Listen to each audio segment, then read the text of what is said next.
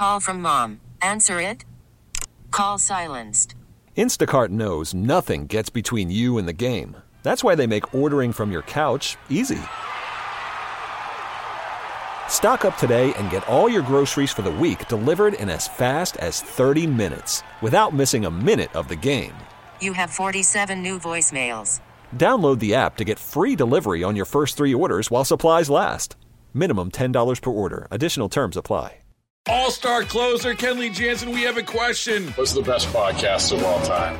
Baseball isn't boring, baby. I'm Rob Bradford, and every single day I'm sitting down with the biggest names to show you this great game is the greatest game. It's my podcast. It's my passion. It's a cause I started more than 2 years ago and is now the most prolific national daily baseball pod there is. Another fact, so jump aboard the BIB Express. Follow and listen to Baseball Isn't Boring, presented by Wasabi Hot Cloud Storage on the free Odyssey app or wherever you get your podcasts.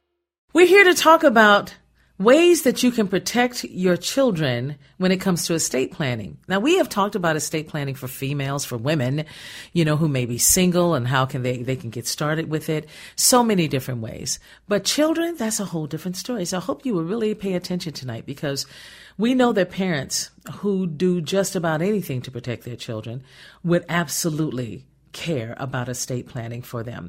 For parents without a plan, this leaves the fate of their children in the hands of others. So to help avoid that, local attorney Philip J. Roos from Stone Arch Law is joining us with tips to protect our children with estate planning. And he joins us on the John Schuster Caldwell Banker hotline. Hello, Philip. Hi, thank you so much for having me back. Good evening. Oh, it's great to have you back. Okay, so we've talked about women and so much more. When it comes to making sure your children are taken care of, is that a whole nother piece of itself, like set aside? Or when single mothers are trying to do their estate, are they being told it's important to make sure your children are protected? Right, and I think it all just sort of extends from each other. I mean, these are all going to be interrelated on some level. An estate plan for anybody, for whatever reason you're creating it, is really to make sure that your assets are being distributed to the right people, the right time, the right way, for the right reasons. And that can be anything. It's a very personal decision. I think when it comes to parents in particular, whether your children are adults or if they're very young children, we want to make sure that that's being distributed in a way that reflects our values. There's some default rules out there that don't always do what we think they do. So we want to make sure that we're creating our own rules for what happens for our money and for our kids. And of course, when it comes to young children, we have that added concern about who would actually provide physical care for these young people, who would be the guardian of them. Exactly, and a health directive does that for us. If we want to make sure that our wishes are made and done near the end of life, or if you're just going through a very difficult time, of course you want to make sure you have that health directive. This is the same thing, except this is about having your wishes clearly communicated when it comes to your children. Is that the definition of it? Is that how we should simply look at it? That's a great way to put it. I've never really thought of it that way, that what we're doing in some ways is I do a healthcare directive for myself so that my physical care is taken care of without having to involve the court system. And the reason we appoint our guardians is if something happened to, for example, I have 3 very young kids. They're all under 5 years old. If something happened to my wife and I, we also want to make sure we're reflecting those values, not just for the physical care, but for the care of the money as well. I think that's very accurate.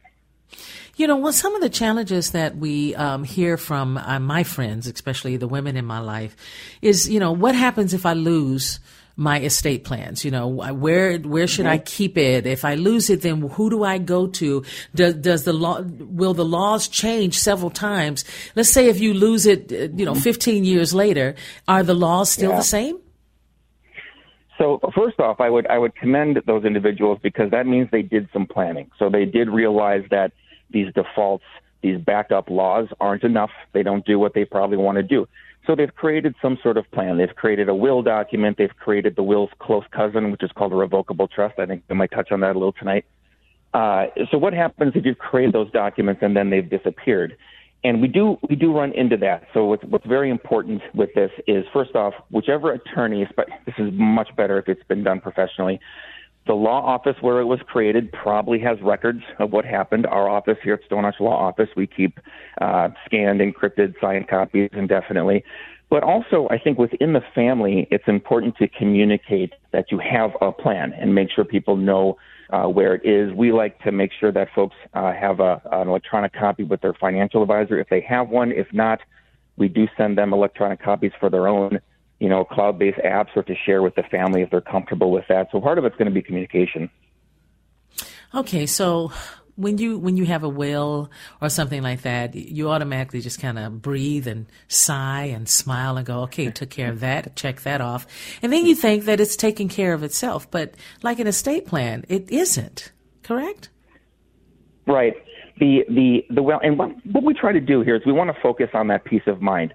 Sometimes it's not the same thing, but sometimes I get a comparison to maybe life insurance. It's not pleasant to think about getting life insurance. It's not pleasant to think about the process, but when it's done, you sigh and you say, like you said, okay, this is all right, check. That's a very, very important thing to have done, and it's done. And I think that's what the families with whom we work get when they finish this process is.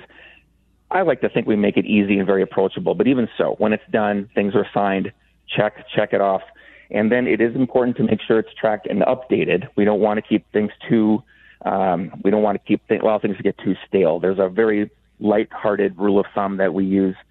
You mentioned rules changing. Yes, a will document is a court document. A will document is a letter to a judge. It controls the probate process, this administrative court proceeding where our stuff is distributed and creditors get to make claims against an estate.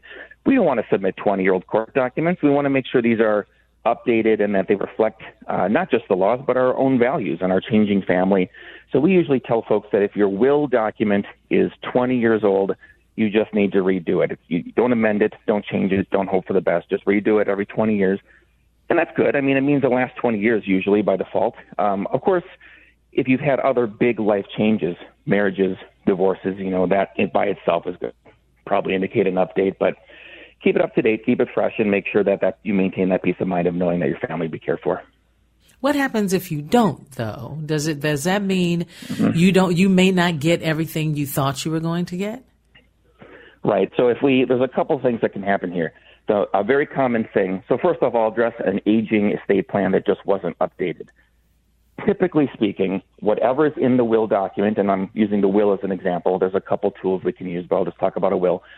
A will document is overriding these default estate intestacy statutes. There's these default rules out there that everybody gets. If you don't have a plan, you're getting the state rules. That is your estate plan. It probably doesn't do what you think it does. So what we're doing is we're overriding those with our own values, our own wishes, and that's a will. So what has happened then is if the courts like to see things happen a certain way, they have certain requirements. If you have an old will document that's 25 years old and it was done properly and it was signed properly with the appropriate witnesses, notaries, et cetera, you do all the formalities, it will still get admitted. But once it's admitted, now what's going to happen? And we have seen so many ambiguities in these plans. We've seen so many references to people who have died, or they've just been a falling out, or they only named 2 kids, but now there's 6 kids, or there's grandkids, or the charity that they wanted to give money to doesn't exist anymore. We just got to be very careful of that. And when we're dealing with something that's going through the court system, a court document, we just got to be careful. If it's too ambiguous, we may have to throw these provisions out of the will document and use these backup rules, which again, you may not even know what they say instead. So keep that document updated. The other thing, and probably the more common thing, is folks just don't have a plan. And if they don't have a plan, we're going to use these backup rules that, again, if you don't know what they are you comfortable with that being your estate plan, or should we do something about that? The cost of estate planning has skyrocketed. I know people who got estate plans done, decades ago, and all of a sudden you want to update it or you want to look at it and say, yeah, I want to make sure I add this and add that, and the cost has gone up quite significantly. Mm-hmm. I think it has. I think that, and it depends. There's a range of things to do, because if we're looking to just make sure we're controlling the probate process, I'm not ever going to say that lawyers are inexpensive, but it depends how elaborate we want to get with the plan. There are plans that are, I don't know. I mean, a few hours of lawyer's time. It depends on how the lawyer calculates that time. But there's certainly, if you go, especially to some of the really large law firms, there's some estates that are multi-million-dollar estates with dozens and dozens of people involved, and there's these $20,000 and $30,000 estate plans. Unlikely for most people. The people listening to this broadcast, my family included, probably not there. But what we're focusing on again is going to be that peace of mind. So is there value in knowing that we've done this in a way that reflects our family, and because it was done by a professional, do we feel and do we know that I can rest easy at night? This was done properly, and sometimes maybe we want to invest a little bit in that process. Yeah, so now you suggested if you have children and no estate plans with named guardians, a judge will choose who watches over your children. That could be someone who you wouldn't have chosen. That's absolutely terrifying for a parent to read. It is. There's a statute. So the statutes, these default rules, they spell out everything. They spell out every possible possibility. You've had numerous marriages, you've had kids from previous people, or it's all been in this same family, whatever it is. The statute has something that's going to happen in that scenario. And if you don't know what it is, you don't know what it is. I mean, you may not know what you don't know. So who's going to care for my children? When we're talking about who should care for kids, that is something that can be appointed directly in the will document. So what the statute says is the first priority is whoever's named in the will. So if you have a will, this is your opportunity to make that decision on about who will care for my young kids. The most common one that we see is we see young parents. So these are people, again, with very young children, naming their parents to care for their kids. And that's a great choice. There's nothing wrong with that at all. That's probably actually a very good choice and probably some shared values there. We always got to be a little careful, though. One thing that you're allowed to do is you're allowed to say, I nominate these people as guardians of my minor children. If they're unable or unwilling, then you can name a backup or another backup, and as many as you want. And we like to see at our office here at Stone Arch Law, we like to see at least two backups. We like to see the main person you'd like to have serving and then two more. And in that chain, we probably want to have at least someone in there who is of your generation. So, for example, my wife and I started a little later in life having kids. We have these young kids. My parents are in their early 70s. My wife's are too. And you can picture, an 18-year-old being cared for by people who are 90. And is that an ideal situation? And it might not be. And perhaps we want to make sure that somewhere in line there we've got like a sibling or a close cousin or even some close friends you've talked to who maybe share your values.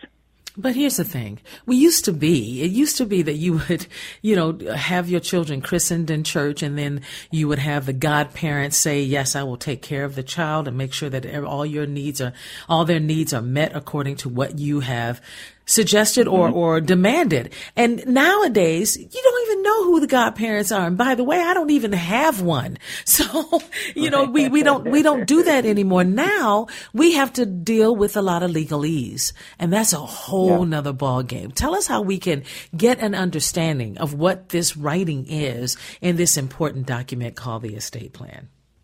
Right. I think that there's a couple we want to make sure we're doing here. When it comes to young kids, so first of all, I'm going to advocate looking, and I know this can come off as biased coming from an estate planning attorney, but I've seen plans that are do-it-yourself versus those that are done by someone who does this sometimes versus a dedicated estate planning attorney, and they end up being very different plans. If you're working with someone who does this regularly, they're probably, or at least I would hope they would, lead with education. So they're going to lead with helping you understand what it is we're going to do. The documents do have legalese. The reason for that is because these documents are talking, you'd think they'd be talking to your family. They're not. They're talking to the court, so they're using court and lawyer language, and that's just the way it is because those things do mean very specific things. And it doesn't have to be just the way it is. It doesn't have to be.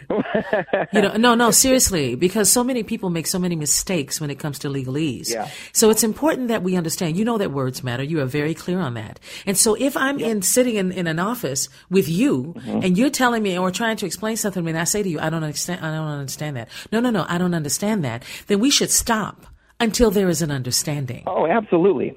Absolutely. The words of the document might need to read a certain way depending on what it is that you want to happen. Because, again, the audience for this thing is the court system, and it has to read for them. But that doesn't mean that you have to just blindly accept that this is something that I don't understand. If you're working with an estate planning professional, they've probably heard your question before or something similar to it. And if they haven't, they still are going to have a fairly in-depth understanding of what every sentence in this thing means. So if you are working with a professional, do stop that conversation and ask for clarification. Exactly. Ideally, that professional is walking you through this in a way where these are clear as you're going. But absolutely, you wouldn't want to. I want a law. I want us to have a law that says you cannot deliver legalese unless you make sure that the people understand it. I am so sorry that we have run out of time, Philip, but thank you so much for joining us tonight. And if people want to reach out to you, where do they go? They go to Stone Arch, like the bridge in Minneapolis, stonearchlaw.com. We have a number of videos and downloadable resources if they'd like to connect with us. They can certainly make an appointment with the team if they have questions, and we'd love to hear from them. I really appreciate it. You take care. You too. Have a wonderful night. All-star closer Kenley Jansen, we have a question. What's the best podcast of all time? Baseball isn't boring, baby. I'm Rob Bradford, and every single day I'm sitting down with the biggest names to show you this great game is the greatest game. It's my podcast. It's my passion. It's a cause I started more than 2 years ago and is now the most prolific national daily baseball pod there is. Another fact, so jump aboard the BIB Express. Follow and listen to Baseball Isn't Boring, presented by Wasabi Hot Cloud Storage on the free Odyssey app or wherever you get your podcasts.